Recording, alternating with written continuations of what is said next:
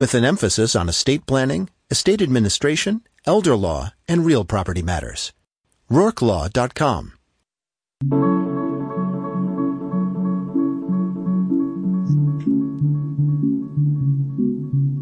Welcome to the Local Edition, news and information keeping you connected in the Catskills, Northeast Pennsylvania. I'm your host, Jason Dole. And coming up, we'll be checking in with Sullivan 180.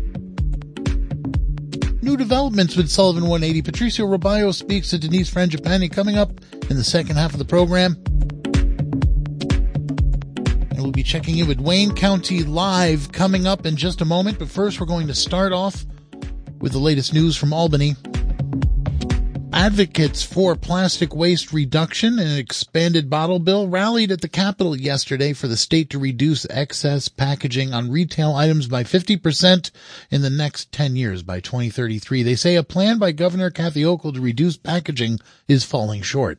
Governor Hochul, in her state budget plan, proposes reducing packaging waste by 15% over the next 10 years. Environmental groups say that goal is too modest and that the state should instead adopt a bill circulating in the legislature that would require excess packaging on all products to be reduced by 50% by 2033.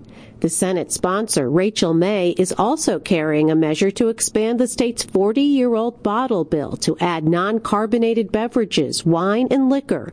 It would also raise the deposit from 5 cents to 10 cents. May spoke to advocates gathered at the Capitol's ornate $1 million staircase. These bills are common sense. It's just ridiculous that we assume that we're just going to throw things away and they're going to go away. And she says it costs New Yorkers money in the form of taxes and payments to private garbage collection companies to pay for waste collection and recycling. It's ridiculous that producers and businesses assume they can just send us massive amounts of junk that we're going to then throw away, and our municipalities are going to pay the cost of dealing with the waste and the recycling, which does not pay for itself anymore. Judith Enck, a former EPA regional administrator who now heads Bennington College's Beyond Plastics, says the overuse of plastics pollutes the oceans and is also dangerous on land.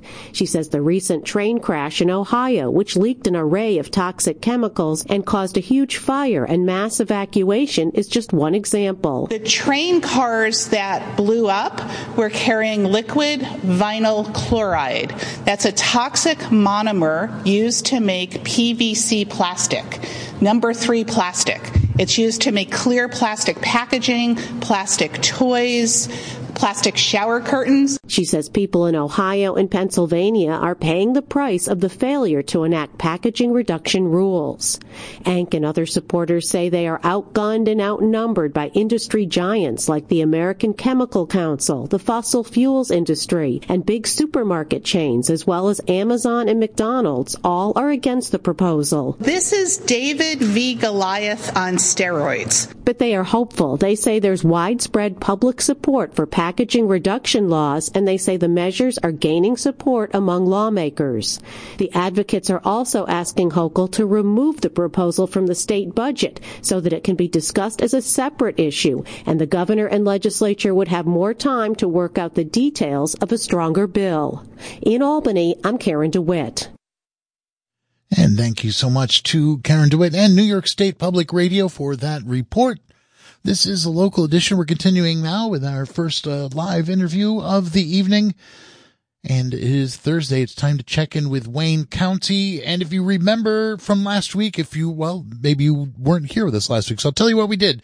We kicked off a series as taxpayers in Wayne County wonder what their money is going towards. This series is going to highlight the county's investment in the community.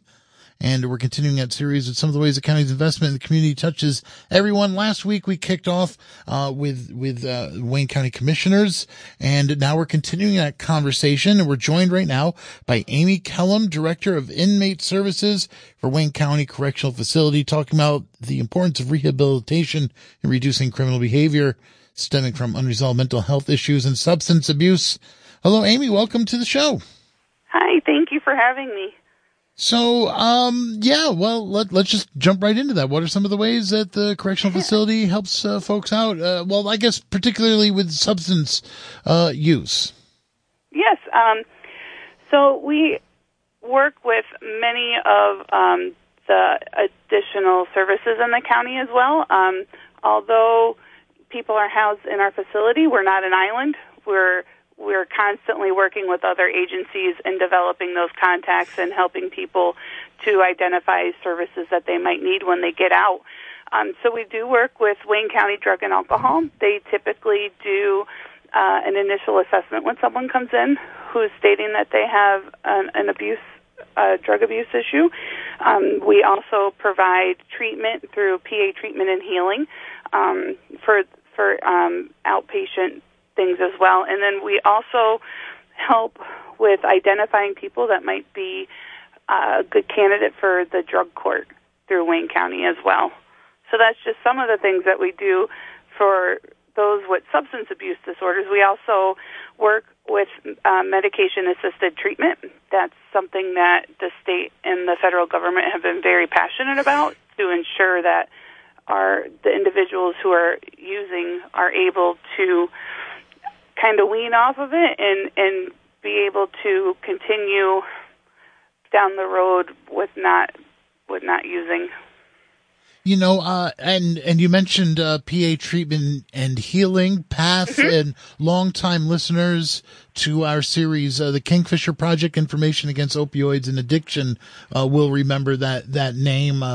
That's when I first encountered PATH was through the Kingfisher Project. You know, I was thinking as you were talking, I was thinking, you know, I want to ask about, because when we cover issues of addiction here on air and the Kingfisher Project, there's a lot of emphasis on harm reduction and prevention. And I was thinking, well, I'm talking to somebody who's involved with inmate services. That's like a little late for prevention. But as you explain it, it's making sense that you are working on prevention. You're working on preventing people from winding back up inside again. Yes, we are. And we're also helping prevent those catastrophic events for when people come out and they might potentially use again. So we do work with the county drug and alcohol to potentially be able to distribute Narcan or naloxone, trying to reduce those harms, because the number one rate of mortality with someone using is when they come out of a facility like a correctional facility or a rehab. So we want to make sure that we address that and give them the tools necessary to reduce that likelihood that they might use too much and potentially, overdose. And that's great to hear, because again, I was just assuming that the prevention would be just preventing additional crime or criminal activity. You're talking about tragic occurrences that are a real risk to the individuals themselves. The health impact and the risk of overdose is increased when people come out. So, well, good looking out for that. So, how about another side, something that overlaps with that we hear a lot about in terms of dealing with crime? Substance abuse folks can fall through the cracks. So too with mental health. How do you address individuals with mental health concerns?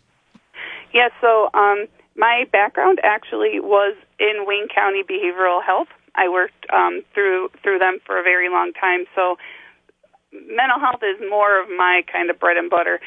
But we do work with individuals. We assess them when they first walk in the door. They're assessed by our intake workers, and then they're assessed by both myself and we have a prison liaison through Wayne County Office of Behavioral and Developmental Programs and Early Intervention. And that individual not only assesses them, but he sees them on almost an administrative case management kind of level. So we are identifying the people that need to have medication management while incarcerated to stabilize them, and then we're also looking at trying to set up those services for when they walk out the door, so there isn't a lapse of care.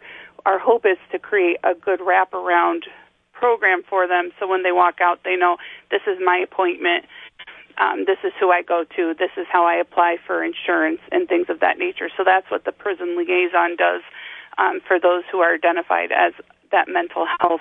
We also work with, setting them up with different services, whether it be through, Wayne Memorial Hospital, through the Honesdale Behavioral Health or through the Robinson Center. So those are a lot of the agencies that we work with. Again, we're not an island. We try and make those bridges to services for individuals who are incarcerated in our facility. And are you actually, able to really deal with those unresolved mental health and substance use issues? So a lot of times what we are doing is we're stabilizing and then we're referring out for when they're leaving. So a lot of times, individuals in our facility, they're not there for long periods of time. They're usually there for, 30, 60, 90 days. So in that time, we try and ensure that we stabilize them, see what they need holistically as a whole person and not just a person with a drug addiction or a mental health issue, but, do they have enough to ensure that they have good housing? Because if they don't have housing, then they're going to be stressed about something else. So we really try and create a plan for them for when they leave. Our goal is always looking at what can we do to better their situation, because when they leave, if the people, places, and things aren't changed at all, they're going to be going back to the same routine and potentially coming back to us. Yeah, well, crime doesn't happen in a vacuum. Like there's reasons. Not, no. Yeah, there's real. The individuals we have are, they could be relatives of our community. They're relatives. They're sons, daughters, uncles, aunts, mothers, fathers. We work with every kind of walk of life in our facility. We have people from 18 all the way up to their 60s. It was interesting that you're pointing out that you're talking about people that are in for a relatively short period of time, because again, as we're looking at these issues, and I'm challenging my own assumptions here because I'm thinking, my God, when somebody's actually at the point where they're already incarcerated, like it's almost too late to work on these things. But I was assuming that you're talking about somebody who's going to be there for years and years. You're almost looking at people like, here's our chance to actually do some help, Mm-hmm. So, we do have people that are there for, longer periods of stay, but the typical person that comes in, it is for a shorter amount of time. So basically they're in to kind of get their legal situation under control, and I'm sure when you talk to the court system, the public defenders and the DA's office, they'll be able to explain that more.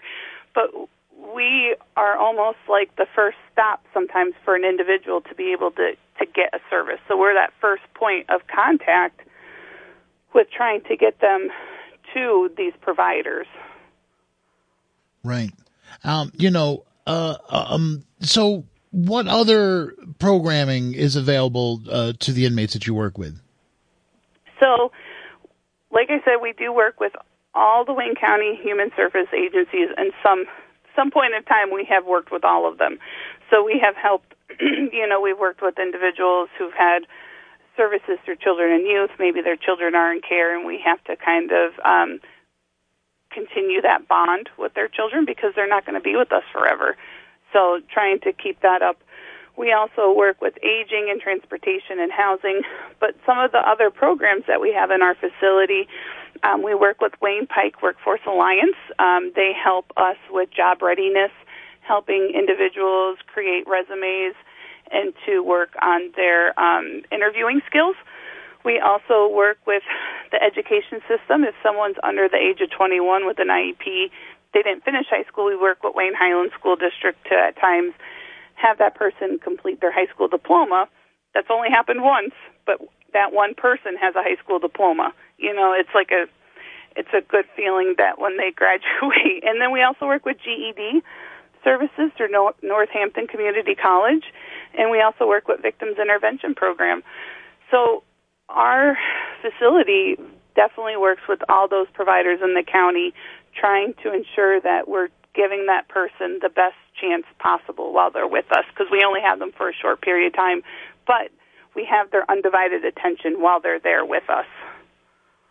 Wayne County covers a lot of ground geographically, rural area. Sometimes infrastructure and civic services can be a little thin on the ground. The bureaucracy can be a little thin. Sometimes you're talking about a lot of different organizations coordinating. Does being in a rural area, does that make that challenging at all for what you're trying to do?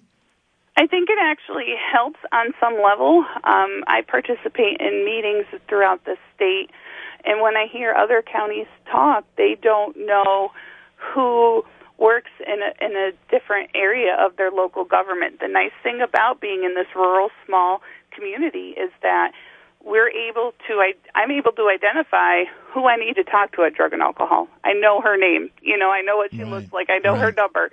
So we're able to do a lot more with a lot less at times, almost, where we're able to bring those services together, maybe bring 2 or 3 people to the table to try and identify what we can do for this individual. So I think although geographically getting places might be a little difficult, with transportation and that, we're definitely on a better playing field where we have that communication through all of the services throughout Wayne County. So all those services that our taxpayers are paying for, we're not only providing that service us to the person, but we're also working with all the other agencies where taxes are being provided, and they're also identifying and helping us in that. Amy, we're going to have to go in just 1 minute. I guess, what's the most misunderstood aspect of the correctional facility that you want folks to know about? I think that a lot of times people think that the people in our jail are, these hardened criminals, they're there forever, they're going to be there for years, but they're not. They're your neighbors. They're, people that you see on the street. They might have just, run down on their luck and they ended up with us, but they're still human beings and they still, really need that help and support when they come out back to the community. All right. Well, we've been talking here with Amy Callum, Director of Inmate Services, Wayne County Correctional Facility, part of our ongoing series about services in Wayne County. Amy, thank you so much for talking to us tonight. Thank you. Have a great evening. You too. Okay, we're going to take a quick break. When we come back, Sullivan 180. You're listening to The Local Edition, winner of 2 Excellence in Broadcasting Awards from the New York State Broadcasters Association. Radio Catskill. Listen local. Support for Radio Catskill comes from Van Gorder's Furniture, featuring lodge and Adirondack styles as well as rustic collections. With showrooms at Lake Wallenpaupack, downtown Honesdale, and Milford, PA. Van Gorder's Furniture brings the outdoors inside. VanGorders.com. From Dog Mountain Lodge, providing dog boarding and grooming, also boarding cats, birds, and other exotic pets. Located in Coshecton, New York, and on the web at dogmountainlodge.com. And from listeners like you. This is the Local Edition, news and information keeping you connected in the Catskills, Northeast Pennsylvania. Sullivan 180 is a nonprofit organization focused on improving the health and well-being of Sullivan County, and they're starting the new year with a new direction. Radio Catskills' Patricio Rabayo spoke with CEO Denise Frangipani and Managing Director Amanda Langsater about the organization's refined focus on prevention and empowering a healthier generation. Let's start with Denise explaining just what this new direction entails. Sure. So you may have heard of the partnership and the relationship between Sullivan Renaissance and Sullivan 180. And as of January 1st, I'm wishing for summer. It feels like summer. As of January 1st, our 2 teams, under the leadership of the Gary Foundation and Sandra Gary, have come together to work together to focus more of our work on prevention and also to focus on empowering a healthier generation, working in a space that allows us to support and empower and engage young people in Sullivan County, not only from a traditional health perspective, but just in a community health perspective. And I know Amanda will talk a little bit more about our health rankings and how that plays out. But from the program perspective, we are really taking all of our efforts, our grant programs. We're still offering grant programs that were available through Sullivan Renaissance, and we're still very active in schools through the 180 Empowering a Healthier Generation program. So we've just taken 2 organizations and 2 teams, brought them together, and really focused our work, but also are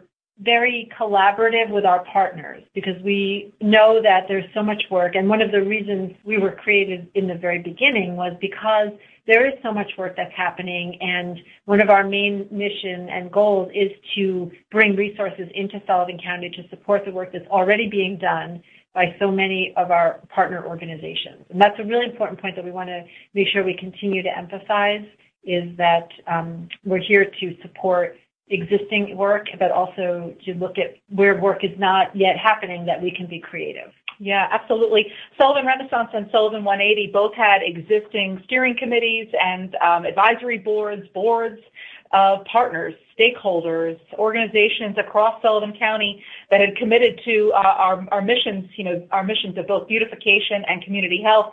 And really now we're just focusing in on community health and the health of the next generation. It's great because there were so many times that our projects were colliding, or we wanted to be at the same meeting or in the same space or at the same event, because all of this helps.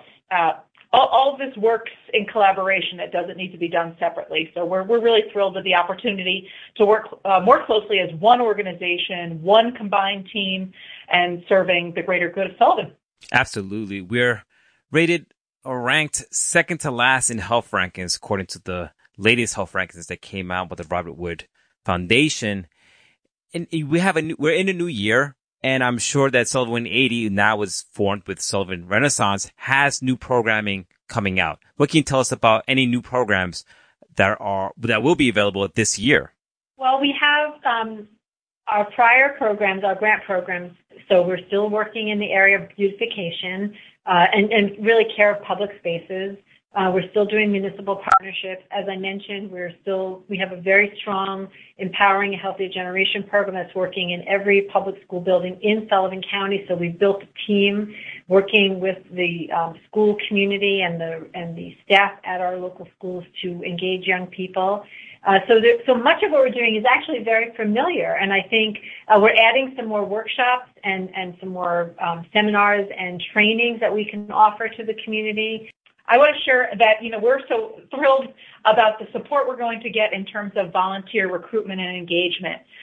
Renaissance was just a master at doing grassroots volunteer engagement, really getting folks interested in their own communities and being able to create those beautiful projects. Well, we need that same approach towards community health. We need all of those incredible, vibrant volunteers, the people living and working and playing in their communities, to help us with this, because you are exactly right. There is no one organization, there is no one person that can solve being county number 61.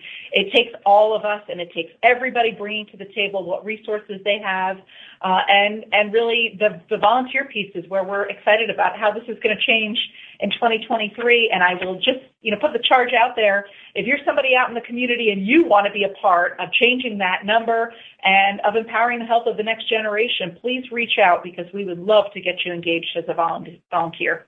One question I had about the merger of Sullivan 180, Sullivan Renaissance, I know, Denise, you mentioned it already, but what happens to those grants, like the beautification grants that the towns and villages do every year? What happens to those community grants? Sure. So those grants are still available. So in beautification, we've always had an interest in engaging young people. So we're really ramping that up. We have an internship program which provides work opportunities for young people. So we are still working with grants for the care of public spaces, which is beautification. We acknowledge that the care of public spaces does contribute to community health. So when we talk about health, we think about it very broadly, because we're not service providers. So we're thinking about health from a very broad perspective. And so care of public spaces and having healthy community spaces, outdoor spaces, the rail trails, we work with the Sullivan O&W Rail Trail Alliance. And our municipal program, we're working closely with our municipalities to look at what are they offering for young people in their communities. And so those grants will allow now for different programmatic initiatives to come out of our municipalities. We have 21 municipalities in Sullivan County, and they're all working hard to offer something for young people. So we want to get behind that and support that effort, so our young people have resources and opportunities within their own communities and that they can enjoy. So those programs are changed a little bit, but we're still working very closely with the volunteers. We've met with our volunteers and shared the focus. They're excited about it. I think everyone can see a place for themselves, although we say we have a focus on youth and the next generation is part of our focus for this coming program year and going forward. Everyone can be involved with helping to influence the health of the next generation and improve our own health while we do it. We have the Community Health Improvement Plan, and this is really a collaborative effort between the county, between Public Health, Cornell, Garnett, Sullivan 180, Prasad, so many organizations that came together to create this improvement plan. Can you explain a little bit exactly what this Community Health Plan is all about and how is Sullivan 180 implementing the suggestions in it? Amanda? Sure. So this happens every 3 years. Every 3 years, health departments and hospitals are required to go through a community health needs assessment process. And that's really making sure that they are listening to their community, that they are looking at the data, whether it be based on chronic disease or substance use disorder, emergency room admissions, hospital usage, healthcare usage, barriers to having healthcare providers or healthcare access, all of that. It's a very large and complicated process that epidemiologists and county health departments and university researchers support. But we get this incredible community health needs assessment, and that really guides and informs the next step, which is a community health improvement plan. And so Sullivan 180 has worked closely for several years with our county health department and Garnet Health to support the strategies and interventions that are chosen in that community health improvement plan. So what that means is that not everybody across the county is deciding what it is they're going to do to promote health and do something different, but that we select a couple of strategies and really focus a lot of eggs in that particular strategy basket, for an easy way of explaining it.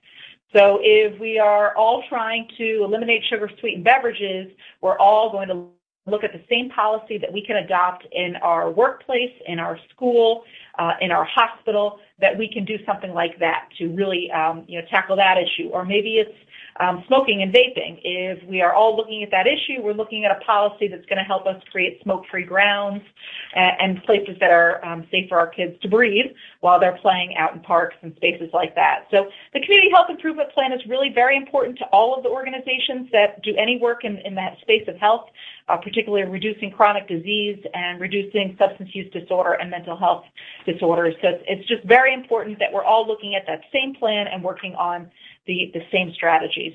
And that's what we're doing. Absolutely. I see in the executive summary that there have been some improvements. One was premature death from cardiovascular disease. Another one was, I believe, teen pregnancy. I'm not sure if it says it was decreased or increased, but there have been changes to that particular category. That's exactly right. Yeah, we have to look at our local statistics. Actually, teen pregnancy, I do believe, has gone up a little here in Sullivan. So there's some things that are changing nationally, but perhaps not changing as fast as we'd like them to here in Sullivan. There's a reason our logo for Sullivan 180 is a turtle, and hopefully those of us that have seen our new brand and our press release that went out, you'll notice that, and that's very intentional because this is a slow, steady, intentional process. And it's going to take a little while. So it's not going to happen overnight, but there's lots of us that are committed to this for the long haul, and we will do it together. Absolutely. It didn't happen. We didn't get here overnight. So it's going to take a while for things to change in the other direction. Our founder, Sandra, reminds us of that every time we speak, that it didn't happen overnight. We didn't get here overnight, and it's going to take us time and effort to get back on track. Yeah. Absolutely. We were talking to Denise Fragipane, the Chief Executive Officer for Sullivan 180, and Amanda Langsider, the Managing Director for Sullivan 180. Thank you so much for joining us on the programming and letting us know this new focus that Sullivan 180 has. Thank you. Thanks for the opportunity. For Radio Catskill, I'm Patricio Roballo. Well, thank you, Patricio, and best of luck to Sullivan 180 on their new direction. Of course, we'll be following what they're up to, and we'll keep you connected to that as well. It's what we do here. It's the local edition, but tonight it's over. We will be back tomorrow. Patricio will be back tomorrow evening for his Friday edition of the local edition. Listen on air, online, on your smartphone or on your smart speaker, and make sure you never miss an episode of the local edition. Sign up for the local edition podcast wherever you get your podcast from. It's the local edition from Radio Catskill.